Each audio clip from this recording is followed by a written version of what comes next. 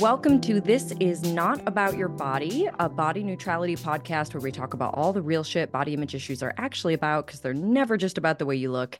I'm your host, Jessie Nealand, and today I have with me Shirin Eskandani, who is a certified life coach, speaker, writer, and life alchemist, who describes her business, Wholehearted Coaching, as a place where hustle meets heart. Like me, Shirin believes learning to trust yourself will change the whole world, and she helps her clients tune into their intuition, tune out everyone else's expectations, and reach their goals with resilience and grace. Shirin is the creator of the Wholehearted Coaching podcast and the Wholehearted Coaching certification. And she has a really wonderful gift for weaving the best parts of wellness and growth and healing and spirituality and liberation work all together while leaving behind the toxicity, the dogma, and the bypassing, frankly, that's often seen in those spaces. So I'm really excited to have her on here today to talk about decolonizing wellness, worthiness, and personal development. So welcome, Shirin. Oh my goodness.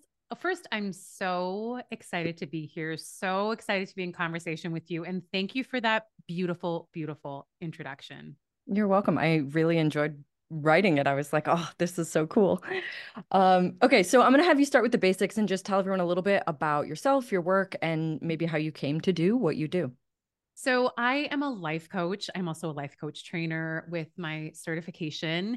However, I think like with most coaches, this isn't where I ever thought I would be. So I am originally from Iran. It's a big part of who I am, being Iranian, very proud of that. Also, being an immigrant, that's a big part of my story. My family immigrated to Canada when I was quite young, and we were kind of leaving a very difficult situation at the time. Iran was going through a lot of upheaval. And so that's also part of my story, in that, you know, our immigration wasn't one that was really wanted, but one that we needed to make. And so we moved to Canada, and we moved to Vancouver, which is this beautiful city. If anyone's ever been there, it's stunning.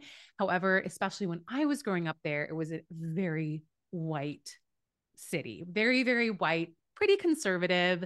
And that's also a big part of what kind of has informed me, feeling very kind of left out and not feeling like I belong. And also adding on top of that, just that whole immigrant experience. And, you know, there was also a lot of trauma there that we experienced kind of leaving the country and what we had experienced there, and not being able to process that properly. And so I think from a very young age, this idea of belonging and worthiness was constantly at the forefront of my mind, because I didn't feel like I belonged ever, which kind of makes you feel like you're not worthy or valuable.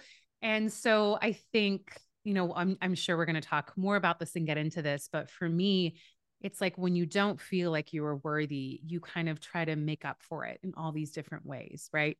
And so for me, that was being a perfectionist, overachiever, and a people pleaser, which I think a lot of folks who are listening, and I know you're nodding your head, Jessie, too, right? Those are ones we turn to.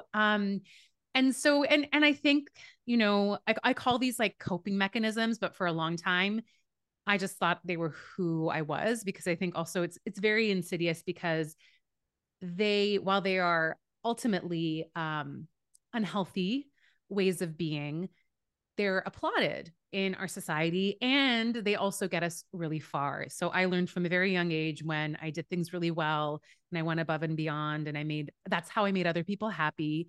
That's how I felt like I belonged. And that's how I felt like I was seen.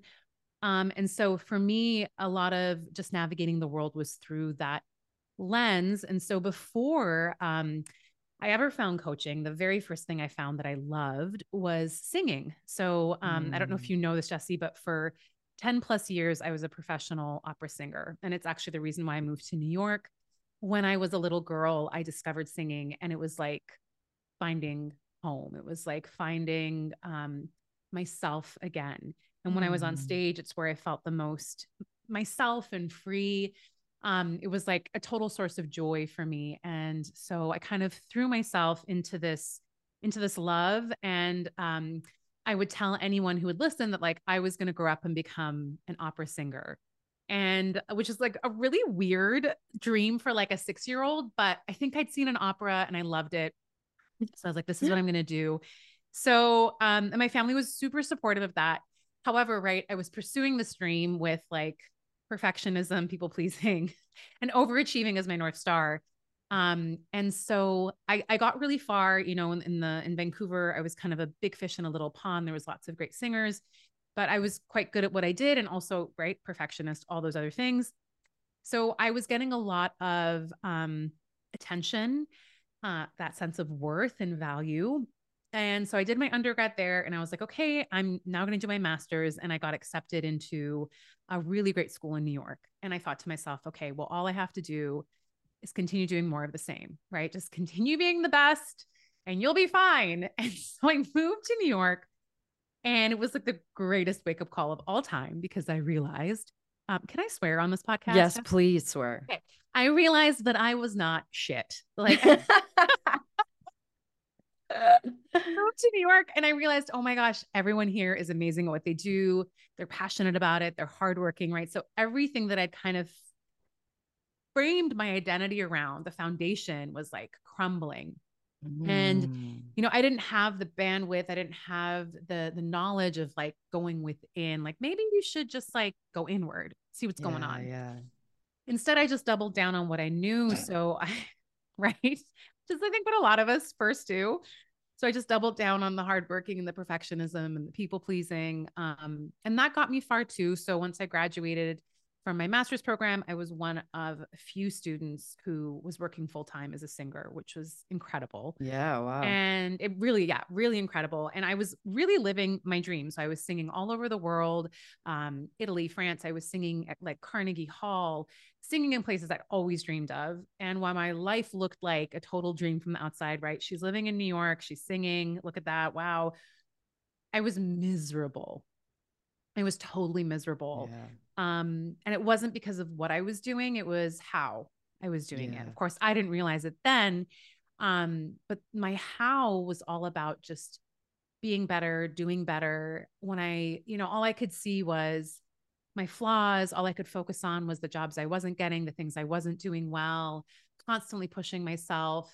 And so that led me to a point where I was pretty burnt out. I didn't know that I was burnt out, but I really started questioning, like, is this what I want to do? And that was really terrifying, because singing to me was like my love, right? It was, but the thing that was bringing me so much joy was now bringing me so much pain and difficulty. Yeah. And of course, it was at this very kind of rock bottom moment where I got the call I had been literally dreaming of since I was a little girl. My agent called me and was like, Shirin, the Metropolitan Opera wants you to sing the Metropolitan Opera wants you to sing in Carmen. And for folks who don't know, the Metropolitan Opera is like the Olympics of classical music. It's like everyone would love an opportunity to sing there. And, you know, this, I had been dreaming of this since I was a little girl. And I had always imagined that if I ever got this phone call, that if this ever happened, I would be like jumping for joy. I'd be so happy. I would finally realize I'm good enough, finally realize I made it, I'm worthy. Yeah. And I remember hanging up the phone, Jesse, and realizing that I felt none of those feelings. And instead of feeling worthy or fulfilled or happy, I just thought to myself, like, you're not good enough for this. Oh. Yeah. And that was a huge wake up call, because, you know, I realized in that moment that nothing outside of me was ever going to make me feel worthy. Yeah. That was something I had to work on and I had to do, you know, because this was such a perfect dream come true. You know, sometimes our dreams come true and we think, oh, well, you know, I'm probably not happy because I'm not making the income that I wanted to make, or I'm probably not happy because my partner is like, I don't know, 3 inches shorter than I wanted. I don't know, whatever it is. Right. But this was so perfect. And it wasn't making me feel worthy or fulfilled, or enough. So I was like, okay, girl, you have to work on what's going on inside. Okay. So I had a year and a half to prepare to sing at the Met, and I worked on my voice, of course, but I really worked on what was going on internally.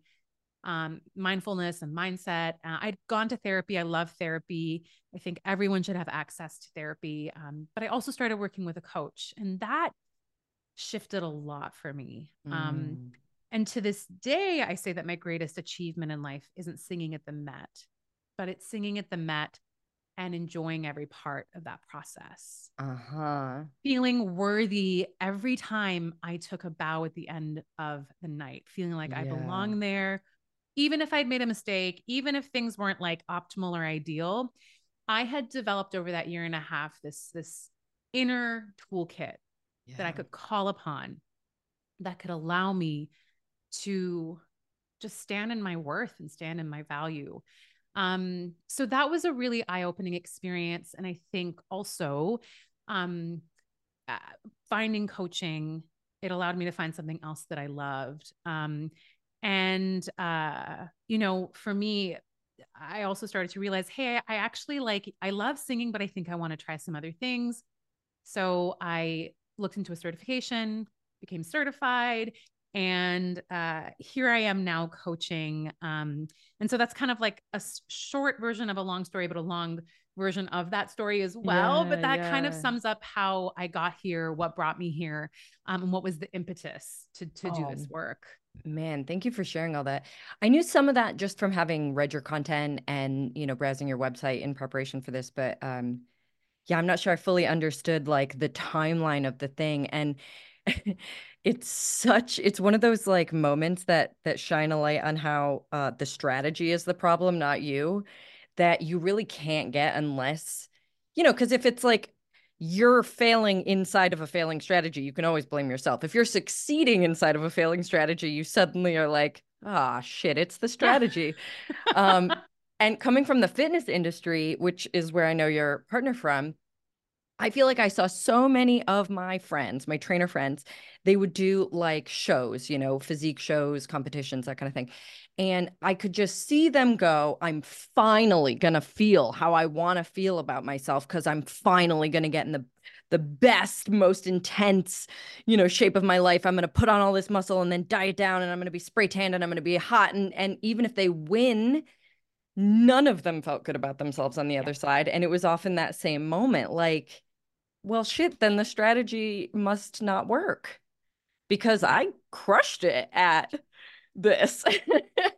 Yeah. And I would see that and be like, guys, it's not working. Or similarly, I think in my clientele, one of the reasons I moved into body image coaching was seeing my clients succeed, as it were, and still feel bad about themselves and just being like, well, then what's it about? Yeah. Because it's not about this. And hope and I think too, you get to that maybe a couple times because like you have to like because then you're like, oh well, maybe if I lose 5 more pounds or 10 more Yeah, pounds, maybe the or goal wasn't big enough. yes, and I feel like you have to do it a couple of times. I mean, Yeah. I wish that we didn't, but that's usually the case with most of us is like you do it a couple times and you hopefully realize, oh, wait a second, the goal isn't, it's the strategy that I'm using, it's Yeah. the how that I'm embarking on, and also the why, like Yeah. why do I want this thing. And if I'm being really honest with myself, sometimes a lot of my why back in the day was like to prove I was worthy, Yeah, right? totally. And that why is not a very fulfilling why. So Totally. yes. It's also how I ended up getting super injured because I loved lifting weights. I loved my job. I loved training and just all of it. And I ended up getting hurt, not because strength training is dangerous, but because I was training myself from a place of trying to prove something. Yeah. And that does not set you up for good decision making and good Absolutely not. self-care. Absolutely not. Okay, so this is absolutely one of the things I want to talk to you about.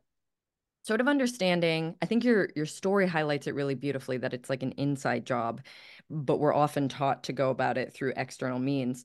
But I'd love to hear you give us a definition of worthy because I think it's one of those words. I mean, I use it too, but it's very vague, very broad, can kind of mean anything. It's bounced around all the time, like feeling worthy, worthiness, in the coaching world, especially. So, how do you define or understand what it means to feel worthy or what worthiness is? Oh my gosh, this is such a great question, and one in which I hope we have a collaborative discussion Yeah. around. But, okay, so just even the word worth, like how much is something worth? Like even just an object, like you're going to buy a couch or a phone. Yeah. Um, we're talking about this idea of value, right? Like what is the value of this? And I think when it comes to worthiness, it's this inherent belief that I am of value. And I think what makes it difficult as humans is that I am unconditionally valuable, right? So my value is not Right. tied to what I do, how I look like, how I serve others, that just as I am of value. And I think we see this a lot in like really little kids, right? Kids, I think it's like before they understand Yeah. words and what's happening, because when you watch kids, there is an inherent like they're inherently, they just know like I am here, I exist in this world, and like here I am. And Yeah. there's that wonderful YouTube video that I'm sure many folks have seen of that little girl. She's like standing on the bathroom Yeah. counter and she's just like saying all these beautiful affirmations and she really feels it. And I think when we think of worth, it is to know that we are inherently valuable and there's no conditions tied to that, that just as we are, whether we are working really hard or sitting on our couch, not able to get up from that couch, that we are of value. And I think that's really hard, right? Like, I Yeah. think we can do that. I'm valuable when I'm serving others, when I'm doing things, when I'm Sure. in action. However, it's a much more difficult thing when, when I am not able to, when I can't. Yeah. And so that's how I would start off our discussion around worthiness. It's interesting to think about that way because it makes me feel like the English language is making this more complicated than it needs to be because we don't have separate language for like feeling existentially worthy versus feeling or Hmm. existentially of value, I should say, versus feeling of value like to our communities or, that kind of Yes. thing. Because they are completely different, Hmm. but they're the same word and they're hard to parse apart. Yes. 100%. I mean, the English language lets us down in so many different ways. But I think for sure this is one of them. And I think what makes this really hard too is that I know part of our conversation is going to teeter into this idea of decolonizing. We don't have to complicate it, but I think part of what makes it really hard is we live in a society that is rooted in white supremacy and capitalism and misogyny. And those systems tell us that actually you aren't worthy. And so that's what makes it really tricky. There are some cultures and there are some traditions and ways of thinking in which this is a very easy concept to understand, right? Yeah. That, like, yeah, I am worthy, regardless of what I'm doing. But our culture has ingrained from us from a very young age that to be of value and to be of worth in our society, you have to do X, Y, and Z. And this is how you have to look and be and operate. So I think that's what makes it also really, really difficult. Yeah, it's been ingrained Absolutely. in us. So I'm wondering what you would say to someone who is like, I know I am of value to people, to my community, at my job, wherever. Like they feel a sense of value that maybe even, let's say, just for the sake of this example, is really healthy and positive and like meaningful. They feel like they're showing up in a way that just they love. And yet the existential piece is still missing. They feel like un unvaluable to the universe, or I don't even know how to put it exactly, but like how do you help them conceptualize it differently, or how do you even know, how do you measure that? You'll never find out, did the universe say yes or no? Yeah. So, okay, what's really interesting is I literally just had a coaching session with someone, with a client that I think kind of addresses this. Yeah. So in Buddhism, there is this concept that I love that when I was first introduced to, I was like, holy crap, called the hungry ghost. Are you familiar with that, Jesse? No, but I just read Gabor Mate's book In the Realm of Hungry Ghosts on addiction, so I'm guessing that's where it's from, and I didn't even know that when I read it. Yes. So the idea of hungry ghosts, and I'm going to totally butcher it, and I'm sure someone who's listening who knows far more about Buddhism Yeah. can fill in some of the gaps. However, in a very general sense, the idea of the hungry ghost is that there are parts of us that really are inherent to who we are, right? So for me, whether that is giving and being of service. That's actually really inherent to who I am. And when I'm really grounded and really aligned, I can do that in a way that is really nourishing to me and the people around me, right? However, when I'm in the realm of the hungry ghosts are insatiable. So it's something that you need. Ooh, I It's something that love you that. need, right? But when you're in that place where you're not grounded, it's like no matter how much I give or how much I do, it's never going to be enough, right? It just flows Oh, through the ghost. Yeah. makes so much sense. He would use this as the title for a book on Yeah. addiction. Yes. God, Yes. that's so moving and upsetting. Yes. But I think what's really important about the hungry ghosts and, is that a lot of the things that they're things that we actually need. So one of my hungry Yeah. ghosts is around worthiness, but also like feeling loved. I thrive on feeling really loved. And when I'm really grounded, I can ask for that love and I can give and receive that love in a beautiful way. When Mm-hmm. I'm not grounded, the way that I seek for that love, the way that I ask for that love, the way that I show my love is suffocating, right? It's and Sure. And there's never yes, and enough. There's and it's never never enough. And I think that's for me, but I think worth yeah. is something that is inherent to all of us. Mm, Feeling worthy is something that I think is necessary. Just like with the hungry ghost, I always say it's like in like a flower. Think of your like what would be in your instruction manual for your flower? Like I need light, I need this. All of us need worth. All of us need to mm-hmm. be feel valued. Um, and so yes, when we're grounded and when we're aligned, we can find that value in this beautiful ways and wonderful ways, whether it's community or by ourselves. But when we're not, Yeah. that's when we fall into the perfectionism and the people pleasing and the Mm-hmm. hardworking. Or for some of it's actually for us, it's like actually we go the opposite way. We procrastinate. We don't do anything. We get really defensive, right? Yeah. And so that's I would look at that idea. But I when I learned about hungry ghosts, I was like, oh man. And it's such a beautiful image, right? This ghost Yeah. that just Oh, never gets enough. that is an amazing way of thinking about it. And I think a lot of people listening will definitely resonate with the feeling of like there is a healthy exchange in your confidence, your self-worth, your sense of your own value at times where you do something good, you feel good about it. It like has a completeness to it. And then there is this hungry ghost sense that nothing would ever be enough. It's bottomless. And that is the part that wounds us. Something that I'm really passionate about is the fact that worthiness is a relative word, much like Yeah. fitness. And we Mm-hmm. don't think of either as relative words, but if you say you're fit, like what are you fit to do? You need context in order to even define what fit means.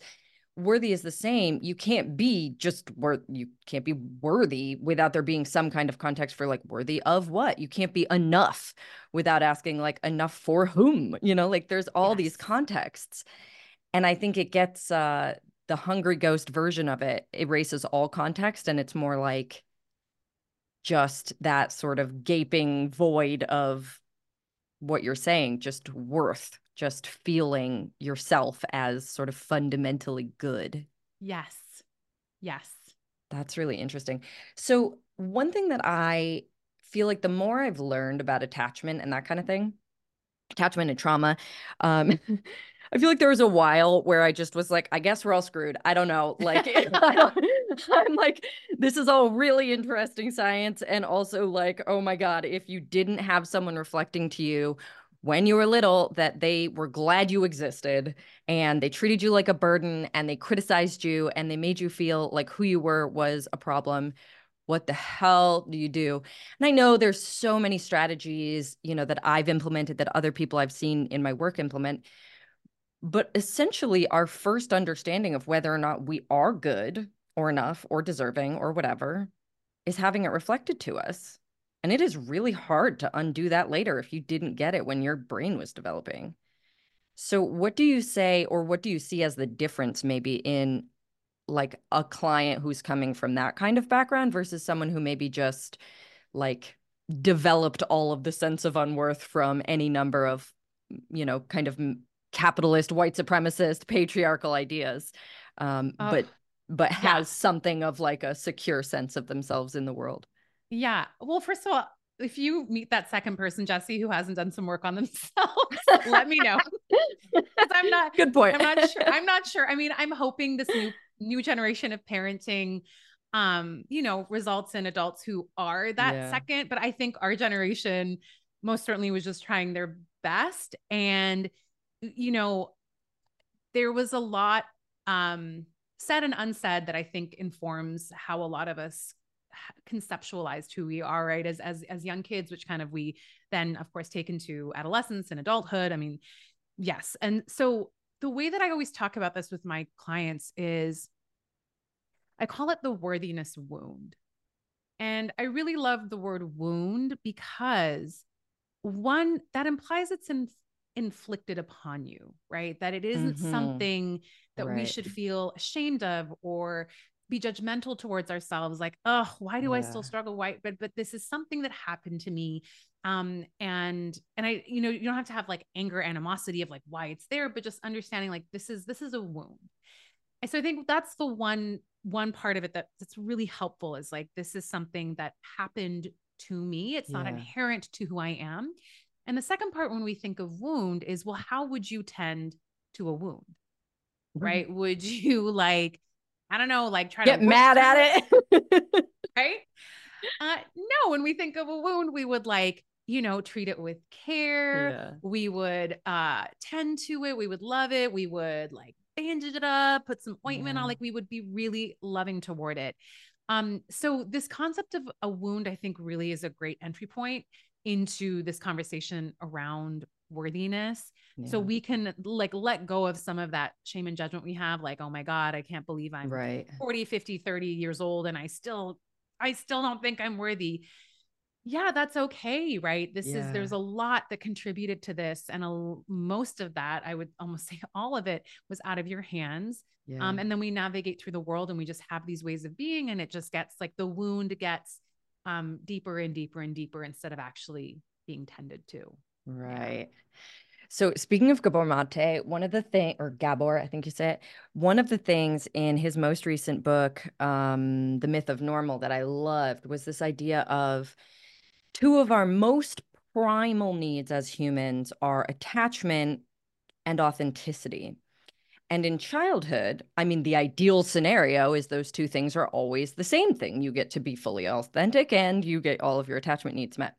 But as you're saying, I don't know that that's ever happened for anyone for a variety of reasons, including like your parents are just tired, like even if nothing is wrong, you're still going to feel at times like a burden, like you're, causing them to feel disappointed or upset or what, like it's hard.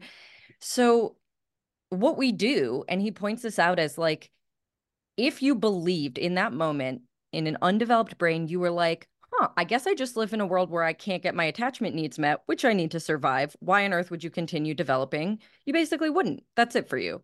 Life is over. Your alternative is to blame yourself and start trying to trade that authenticity for whatever it is you think will get you your attachment needs met. Because of the two, like when you're a baby, when you're a kid, attachment is the primary keeping you alive. You need that. And you need that more than you need to feel free or authentic or seen. So like you make the trades. And then a lot of times you keep making the trades. And as you said, society gives you a whole bunch more trades to make. And you keep trying to make those in the hopes that you'll finally get this sense that you changed yourself enough to get this need deeply met.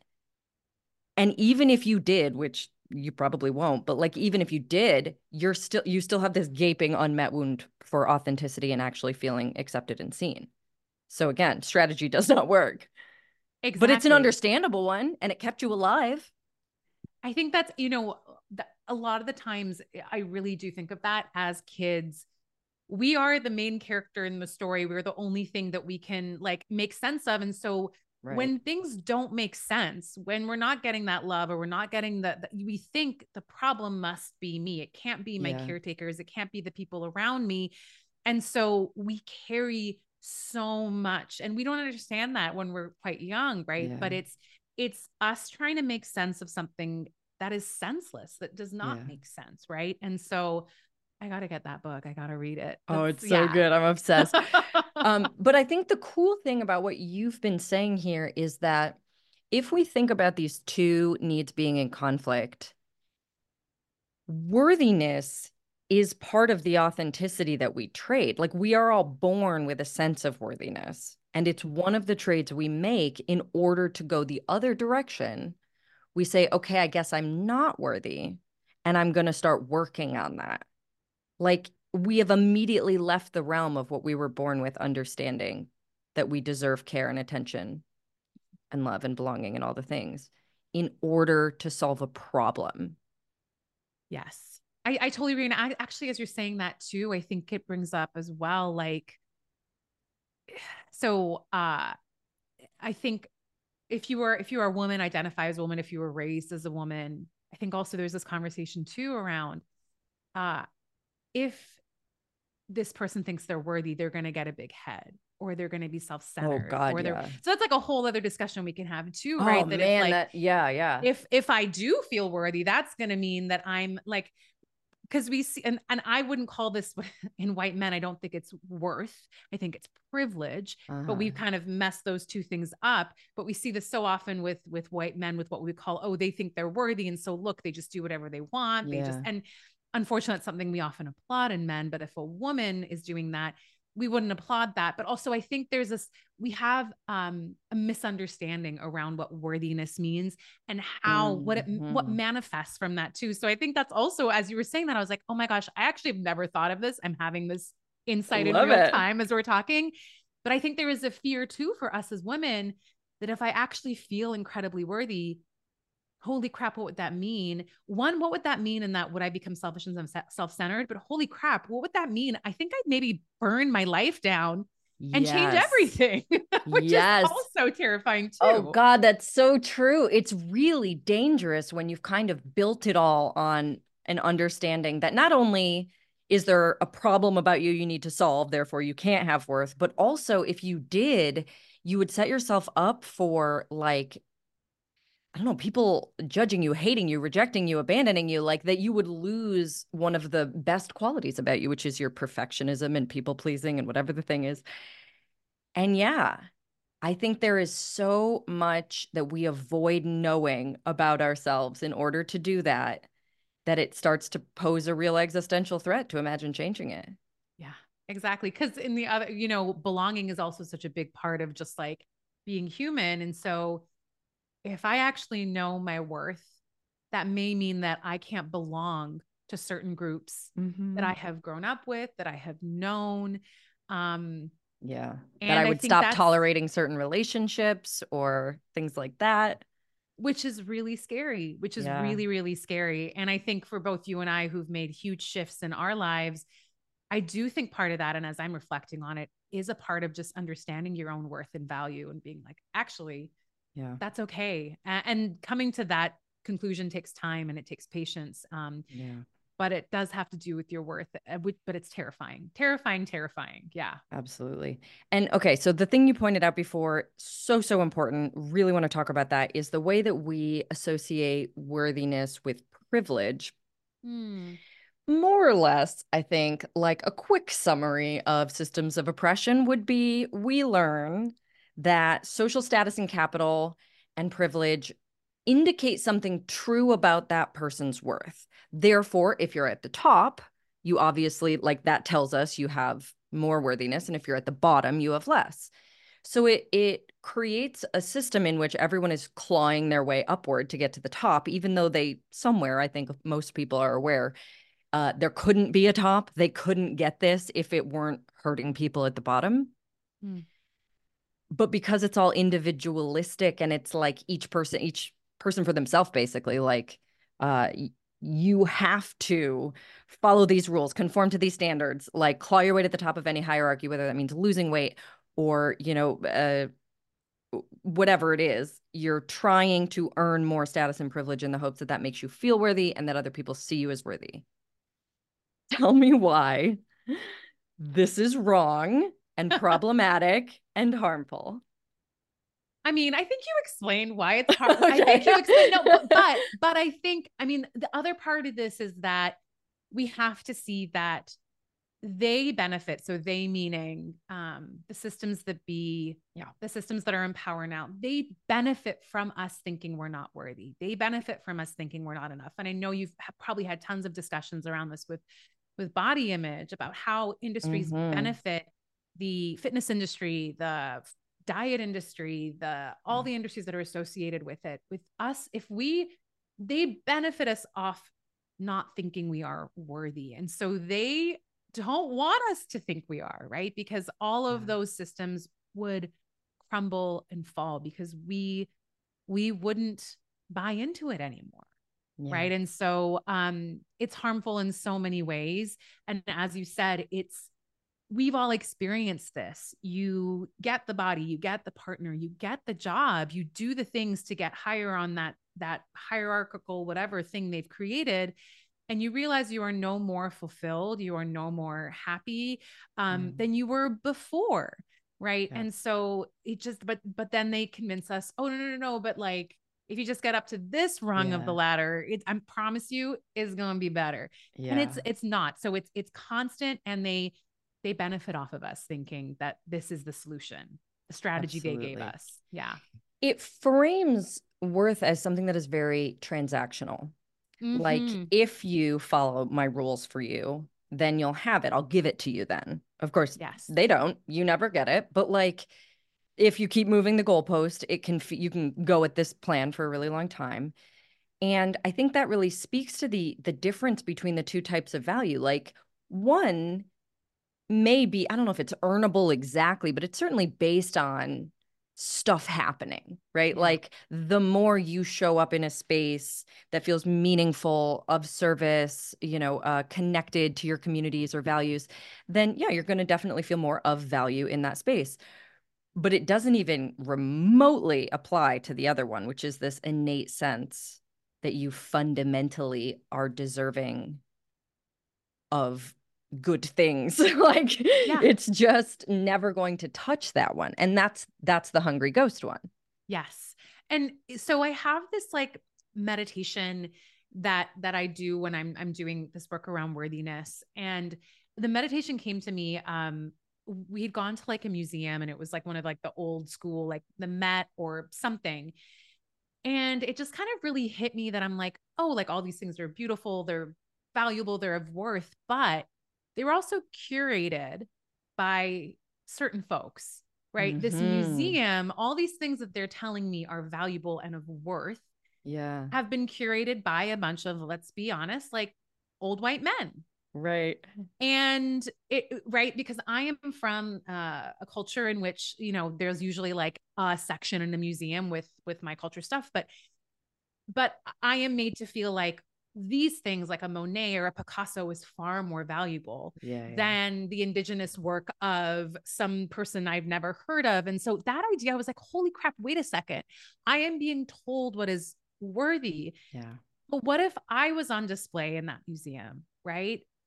And so I have this like meditation where I'm like, you are on display, and everyone comes in and just like looks at you and is like, wow, this is so beautiful and so amazing, because we do not see ourselves in so many places. We do not see ourselves. Whoa. And that meditation for me was like, I first started it with myself, and I was like, I feel like this is going to be helpful for other folks too. That metaphor, that analogy, and that reminder that we are being told what is valuable and what is worthy. It's curated for us in our society. And what if we were the exhibition? If it was us? Could you hold space for that? Could you be okay with that? Yeah. Also, I feel like art is such an interesting one because, you can have like a painting that looks like it could have been done by a kindergartner going for millions of dollars, and then something that someone, like took thousands and thousands of hours and technique to create, just going for like 150 on Etsy. So like, it does highlight, I think, the arbitrary nature of what's being assigned value. Totally arbitrary nature, and the rules that say that this is a value and that, like, who is making these rules? And do we actually trust these people? Do we want to trust these people? Oh my gosh, I went to a modern museum with my parents recently, like a super modern, and all of us, my parents were just looking at each other, and we were like, we got to go. We don't even know what this is wild. This is wild. Yeah. So, one thing that for me was really powerful, I grew up without religion of any kind. My parents were atheists. I was very um, righteous and indignant about the fact that I had the right answers and anyone with religion was an idiot who bought into something, I'm like, sure, I'm miserable and I feel like there's no point to the universe or whatever, but at least I'm right. Like that was for a long time, that was my MO. And one of the things that was so impactful for me in my own healing was recognizing that because we're never going to have answers to those kinds of questions, that the only thing that really matters is how does that belief impact you? And I was able to recognize this one sucks for me. Like this one is really deeply wounding me because I felt like everything was random negative chaos for no reason. And what is the point? I was having like a really negative reaction to my own belief system that I only really kept because it made me feel superior intellectually to people who were happy, basically. And in giving that up, I basically gave myself permission to be wrong since we're Mm. never going to know. And I feel like there's something in this that applies with worthiness too, that you'll never find out how much you're worth. No one can ever actually tell you. I mean, people will try, but we can recognize those are arbitrary, right? There's no arbiter of the universe who you finish life and they go, you're worth this many dollars or this many life moonbeams. Who cares? You'll never find out. So all that really matters is how is this belief impacting you? How's it Yeah. working out? Yeah. Make up a new one, maybe. like Pick at Yes. random, see how that one goes. I like this process of questioning our beliefs is so incredibly important. Of like the two questions for me is um you know how does it serve me to believe this belief, and who does it serve if I Yeah. believe Who's this belief? benefiting? Who benefits from me? And that second question, sometimes when you Oh, answer it, you're like, oh, actually, I don't think this is a belief I want to hold on to anymore. yeah. And a lot of this, a lot of my work is around decolonizing. And I think when you say the word decolonizing, I don't know. I think people think you're like just like sticking it to the man, and it's like it's a very complex and difficult, and really we have to understand that colonizing means to take over a land, a geography, right? But when we take over a land, we're not just taking over that country, those people, whatever. We are taking over. We are people. The folks are colonizing minds and beliefs and thoughts and dreams and imaginations and Oh, ways of being. When there's a this is from Ed, I read this book called Decolonizing Wealth. This is a quote from Edgar Villanueva, and I read that and I was like, oh my gosh, yeah, actually, like the land is just the tip of the iceberg, and in order to take over a country, yeah. right, when you have to take over people's mindset and their beliefs, which I think is actually the most tragic part of it. And Yeah. regardless of where you come from, we all have fallen victim to colonization. And so it serves us so well to really question and think of like, what do I believe and who gave me this belief and how does it Yeah. serve me to hold on to this and who benefits from this? Because more often than not, those beliefs that aren't questioned, who's benefiting from it is, the bigger systems that be. Yeah. And so yeah, so the belief part is such a big part of this. And when it comes to body image, such a huge part of it as well, right? So Yeah. many of our beliefs around our bodies, they're not ours. They're not. So just to have it put into the crystal clearest terms for somebody who's listening and going, I think I understand. I think I can see what you mean. I'm not sure how I would quite apply it or whatever, but can you describe who benefits from us feeling like we're not good enough and have to follow these rules that society has given us to be like good, valuable women or good, valuable, whatever, through body and beauty ideals, through capitalistic working hard, through ableist ideas of productivity, all of these things. who is benefiting from us feeling like we have to earn our worth across all these hierarchies and spectrums? I mean, in a very simple way, it's like white men. But like it's really capitalism and white supremacy, right? They are what benefit, because if we really sat down with it and we thought, if you really like today, let's say in a magical world. Okay, actually, I read this book. It was a really old diet culture book. I forget the name of it, but it was like from the 1980s. And so it had a lot of, I forget the name, had problematic moments, but some moments you were like, wow, this is really great Yeah. for the 1980s. But one of the questions they asked was, let's imagine you exist in a world in which body size does not matter. It does not matter how small or large or able-bodied, whatever, like it just does not matter. What would your experience be like walking in the world? And to imagine that was like a really such a groundbreaking moment for me, right? Because I realized that so much of what I carry actually isn't about me. It's about Mm-hmm. the world I'm living in. It's about Yeah. the beliefs and the structures and the way I'm treated in that world, right? But if I knew I was going to be treated wonderfully, and if I knew that like no one was going to have any thoughts, even if they do or they don't, but I think they do, Yeah. like I would just exist. Like I would just go out there. I'd wear whatever I wanted to wear. I would do Right. whatever I want to do. And the freedom that comes from that. And I think it's the same with this idea of worthiness. If you knew you were worthy just as you are, I think we would burn down Yeah. everything. Like I just think Totally. we wouldn't buy into anything. And that's really scary for the powers Yeah. that be, whether that is whatever, however we want to call it, right? But really what's benefiting here is capitalism, misogyny, patriarchy, right? And white supremacy, because they all the values they've instilled in us is like, you're not worthy, you have to work for it, you have to do more, Yeah. you have to contribute to society, but you can only contribute in these ways. Yeah. It's so limiting and it keeps us small. Yeah. Yeah. So something that I talk about a lot with diet culture is that it keeps us busy. Like it does keep Oof. us small. It keeps us disempowered. It keeps us like a lot of things that really suck. But I'd say like the best way that it controls us is we're too busy Yeah. to bother fight our own oppression. And we're also too hungry. That's also a thing. But Yes. like, it's like the busyness in your head. You're tracking, you're counting, you're thinking, you're worrying. Like you don't have the mental real estate to be like, who's oppressing me? How do Yeah. I not have that be going on? Like you are occupied, Yes. which Yes. works on many levels here. But yeah, that is absolutely the people benefiting from all these things. It's also interesting because I've been learning a lot lately about cult psychology and coercive control. Oof.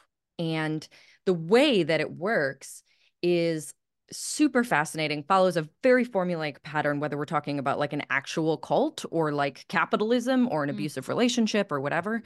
And one of the big things is that when you are busy in this way, when you are occupied with a strategy that you've been given to earn the things you need, you basically learn that like your power comes from manipulation, Mm. which is why every cult is based on some kind of personal accountability value. Mm. As is capitalism, rugged individualism, our entire culture is based on this idea that like you are accountable for what happens to you. Therefore, it's your fault if something bad happens to you. And also for women, especially, I think, like you must do all of these things and follow all of these rules, or you will end up deeply unsafe, not even just not getting Mm-hmm. your attachment needs met, but like there is a real threat of violence, as in any good coercive control, cult, or abusive Mm-hmm. relationship.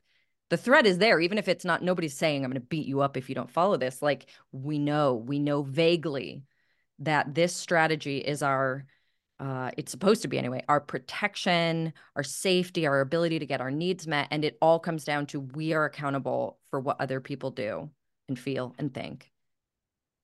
And without that, if you truly did not believe you were accountable, then you would just be mad if someone treated you badly. You'd be like, what the hell? No, thank you. Don't do that. Yeah. And instead it's like, okay, well, what did I do to make that happen? Oh my gosh. Yeah. It's so interesting. I've done a little bit of research around cults and how they work and what kind of like coercive tactics they use. Um, and the parallels between that and just our life here in Everything. the Western hemisphere in North America and the States is wild. It's Yeah. wild. And we would never think that we exist within a cult mentality. We're like, No. no, but I'm thinking for myself. And yes, we are. And also, we're thinking for ourselves within this box that they've Yeah. kind of created for us. I feel like now we can start like talking about like the Matrix or something, but Oh my like, God, I but know. it's so true. There's just so much coercion happening, and I think you brought up a really good point, that sense of safety. I think that's also a big part of this equation. And so I think that's why this work has to be done really like slowly and Yeah. gently and Yeah. patiently. Um, because we have to like it's a level by level of feeling a little safer. I'm going to try this and I'm Yeah. okay. And it's just, I think, move at the speed of what feels safe. Yeah. I call it death work with Mm, clients because I know for me, like breaking some of the rules, the first time I started breaking certain like body beauty type rules, um, I felt so terrified with no actual thing I could name that was going to happen. I yeah. just felt like I would die if I didn't wear a bra and I went out in public, the earth would swallow me up and like life would be over. It just had this very, very terrifying, threatening sense without any story that I could attach to it of what I actually thought might happen. And that's often the way it is when people start challenging the rules they've been following for earning their worth. It's rarely like, I think if I get a B minus on a test, somebody will abandon me. It's more like, I just feel like the earth will stop spinning if I make a mistake. The stakes are so high. It's Yeah. so true. And then when it actually happens, you're like, oh, I'm okay. I was able to figure it out. And I think actually, as you said, death work too. I think on the other side of it, when you kind of are like, oh, wait, I don't actually need to do these things, there's so much grief involved with this work as well, Yes. which I know comes up often in your Yeah. work, I'm sure, where all of a sudden grief and anger of like, oh my gosh, I cannot believe that I was doing that for so long. And that Yeah. so I think leaving space for all of those big feelings. I mean, Yeah. yeah, this is deep, deep work. And the anger is so important too, because as you Yeah. talk about like the colonization of thoughts and dreams and self concepts and all of these things that are way more impactful on our day to day lives than like land, just like the loss of like the hopes and dreams you had for a relationship, ultimately, that's a lot more of the grief work than the breakup, right? Like those things, we don't talk about them, but they impact us so deeply, and the colonization of those things, the way that we're given containers and limitations and rules, etc., it ends up being like, you to name it even means to get angry, Yes. because how dare they have, Mm-hmm. right?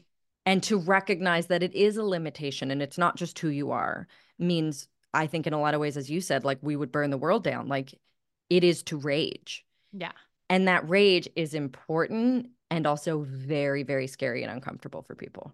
Holy crap. Yes. Yes. And I think if we're talking about like being a woman, identifying as a woman, I think rage and anger are two emotions that we haven't been given enough access to, comfortability with, because I think they're absolutely necessary. But when we Yeah. tap into it, it feels overwhelming, over consuming, it feels wrong, Yeah. but so necessary in this process. In my certification, like we just, the first part of it is just around some decolonizing concepts and slowly doing the Mm, work. And I always, the disclaimer, I'm like, a lot's going to come up for you, and just leave space for that, leave yeah. room for it, give grace for it. Because once you realize, like, holy crap, I've been operating like this for so long and believing this Yeah. for so long and doing all of these things to satisfy not myself, Yeah. but this thing, this strategy.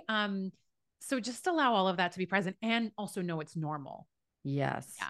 Yeah. I also feel like there's a lot of really interesting parallels between the experience of someone who leaves like an abusive, coercive relationship or cult and doing this work, because like most of us spend a lot of time preparing to start, right? It's like some part of you intuitively has connected with this for a very long time. By the time you say out loud for the first time, I don't think what's happening is okay here, or you admit to someone what's going on, or you express your first bit of doubt, or, you know, whatever it might be, or ask for support.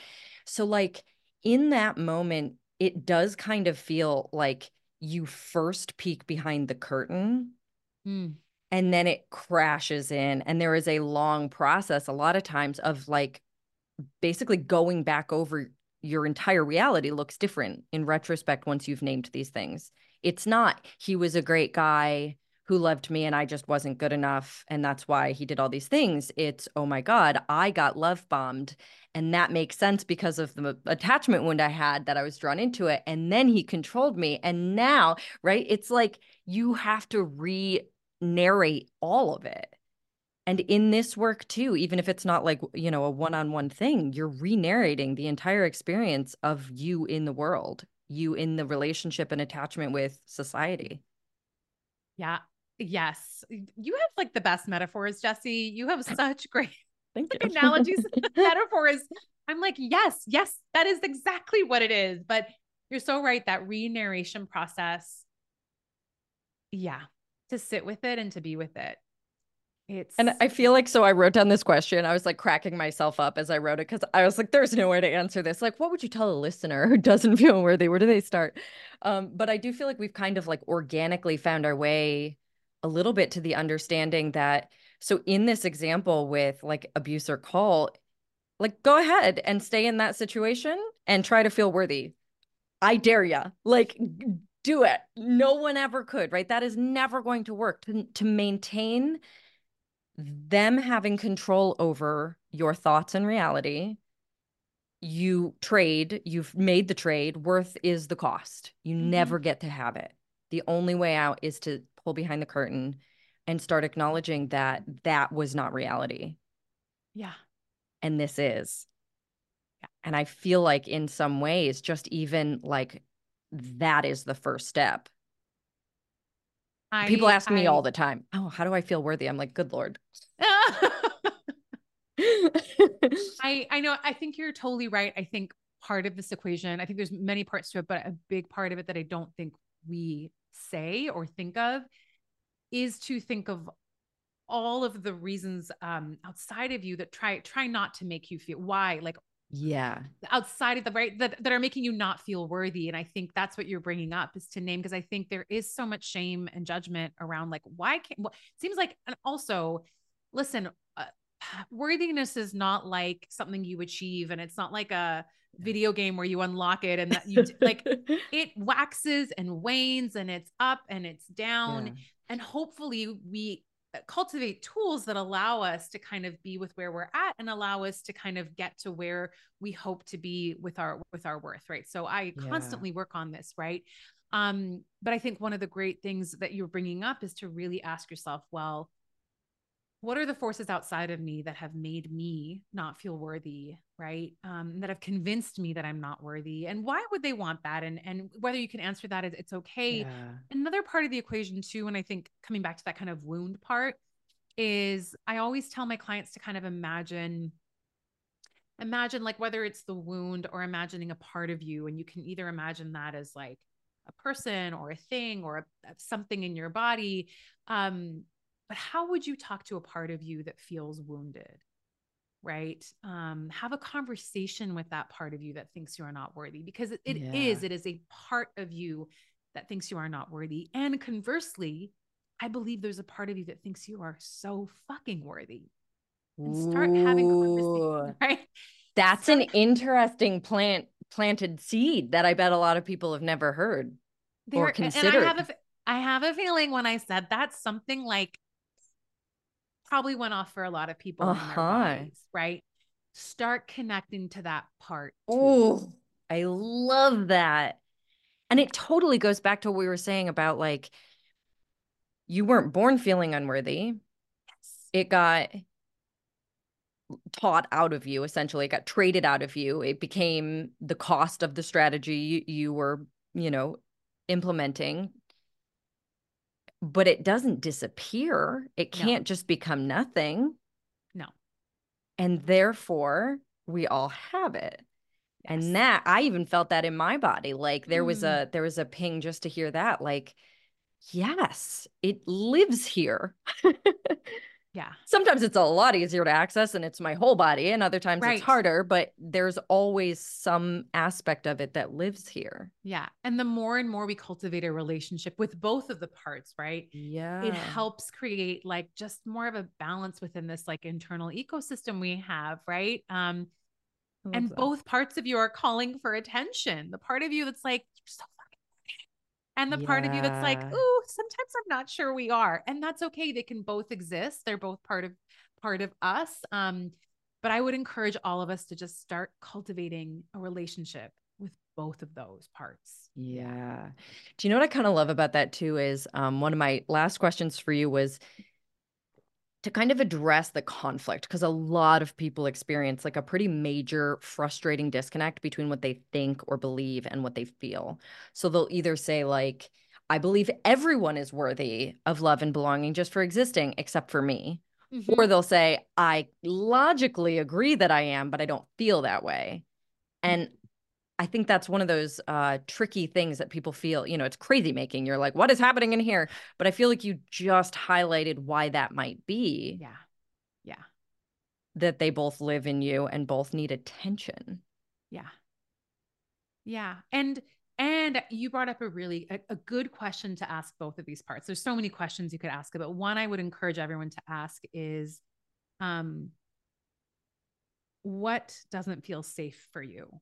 Or Mm, why doesn't it feel safe for you? Or if I was to kind of do X, Y, or Z, this the safety part, I think, is such a big part of this equation, right? yeah. We hold on to this idea that we are not worthy because it doesn't feel safe if we are worthy, right? And then Yeah. we hold on to things where we're like, oh, but if I feel I'm fully worthy, maybe that's not safe. So have a conversation with it. Like, we are so brilliant and intelligent. We are, Yeah. when we are just in those moments of silence when we can actually connect with ourselves. So I would really encourage folks to have a conversation, talk a little bit about what feels scary, what feels safe, what all Mm, of that stuff. And I 100% promise you, even if it's not even like the most, you don't have to go meditate. You can literally just stop the podcast right now, yeah. do it for like 10 seconds. And I promise you, you will have a wisdom download. I just Yeah. promise you 100%. Yeah. I'm imagining like a town hall meeting with all of these aspects of Yes. ourselves, like hosting like Yes. a debate or something. Yeah, that's brilliant. And also points us back to ourselves, which is the whole damn point, makes us Yep. harder to control when we're in connection with ourselves. And that's the authenticity aspect that often got traded so early. So good Lord, this was interesting. Thank you so much. I have so many questions I didn't even get to, but I love where this went. I think it's such a challenging topic, such a huge and painful topic that overwhelms a lot of people. So I'm so grateful that you came on and bounced it around and shared your wisdom. This was awesome. I Oh know a my lot of people are going to gosh. be helped. Jesse, thank you for having me. Thank you. This was like one of my favorite podcasts. It just was so much fun on such a heavy topic. I remember you're like, we're going to Yeah. talk about worth. I was like, okay, we're doing it. But Yeah. I just want folks to know that this is a conversation that we're all Yeah. having. Take it slow and steady. Be open, be flexible, and it's a conversation we're going to have for a long ass time, and that's Yeah. okay. But thank you so much for having this conversation with me, Of Jesse. course. Tell everybody where they can find you if they resonated, if they want to learn more, if they want to work with you. Where do they find you? Yeah. So you can find me on Instagram at Wholehearted Coaching. You can find my certification at Wholehearted Certification. I also have a podcast, as you said, Wholehearted Coaching, the podcast. And if you want to find out more about my certification, you can go to wholeheartedcertification.com/programs. Right now, we have our waitlist open for the fall 2024 cohort. Very cool. Everyone go follow Go learn, go explore. This was so amazing. Thank you so much for being here. And everybody, thank you for listening and doing this work and going deep with us. And I will catch you next week. Hey everyone, I'm Jessie Nealand, and I want to take a moment to thank you for listening to this episode of the This Is Not About Your Body podcast. I put out new episodes every Tuesday, so be sure to subscribe so that you don't miss it. And if you really enjoyed it, please go ahead and leave me a review. Also, if you're looking for more information about body neutrality or you want to work with me, you can find me at my website, jessienealand.com. Or you can just purchase my book, Body Neutral, A Revolutionary Guide to Overcoming Body Image Issues, wherever you buy books, ebooks, or audiobooks. We can also connect on Instagram or TikTok. My handle is Jessie Nealand. And because I make this podcast available for free and without any sponsors or ads, you can also feel free to show your support using the Patreon link in the show notes. And know that your support, if you decide to participate, is always very much appreciated. Lastly, thank you to my brother Jason Nealand for creating the music that plays at the beginning of the show. And thank you for listening, learning, and moving toward personal and collective body liberation.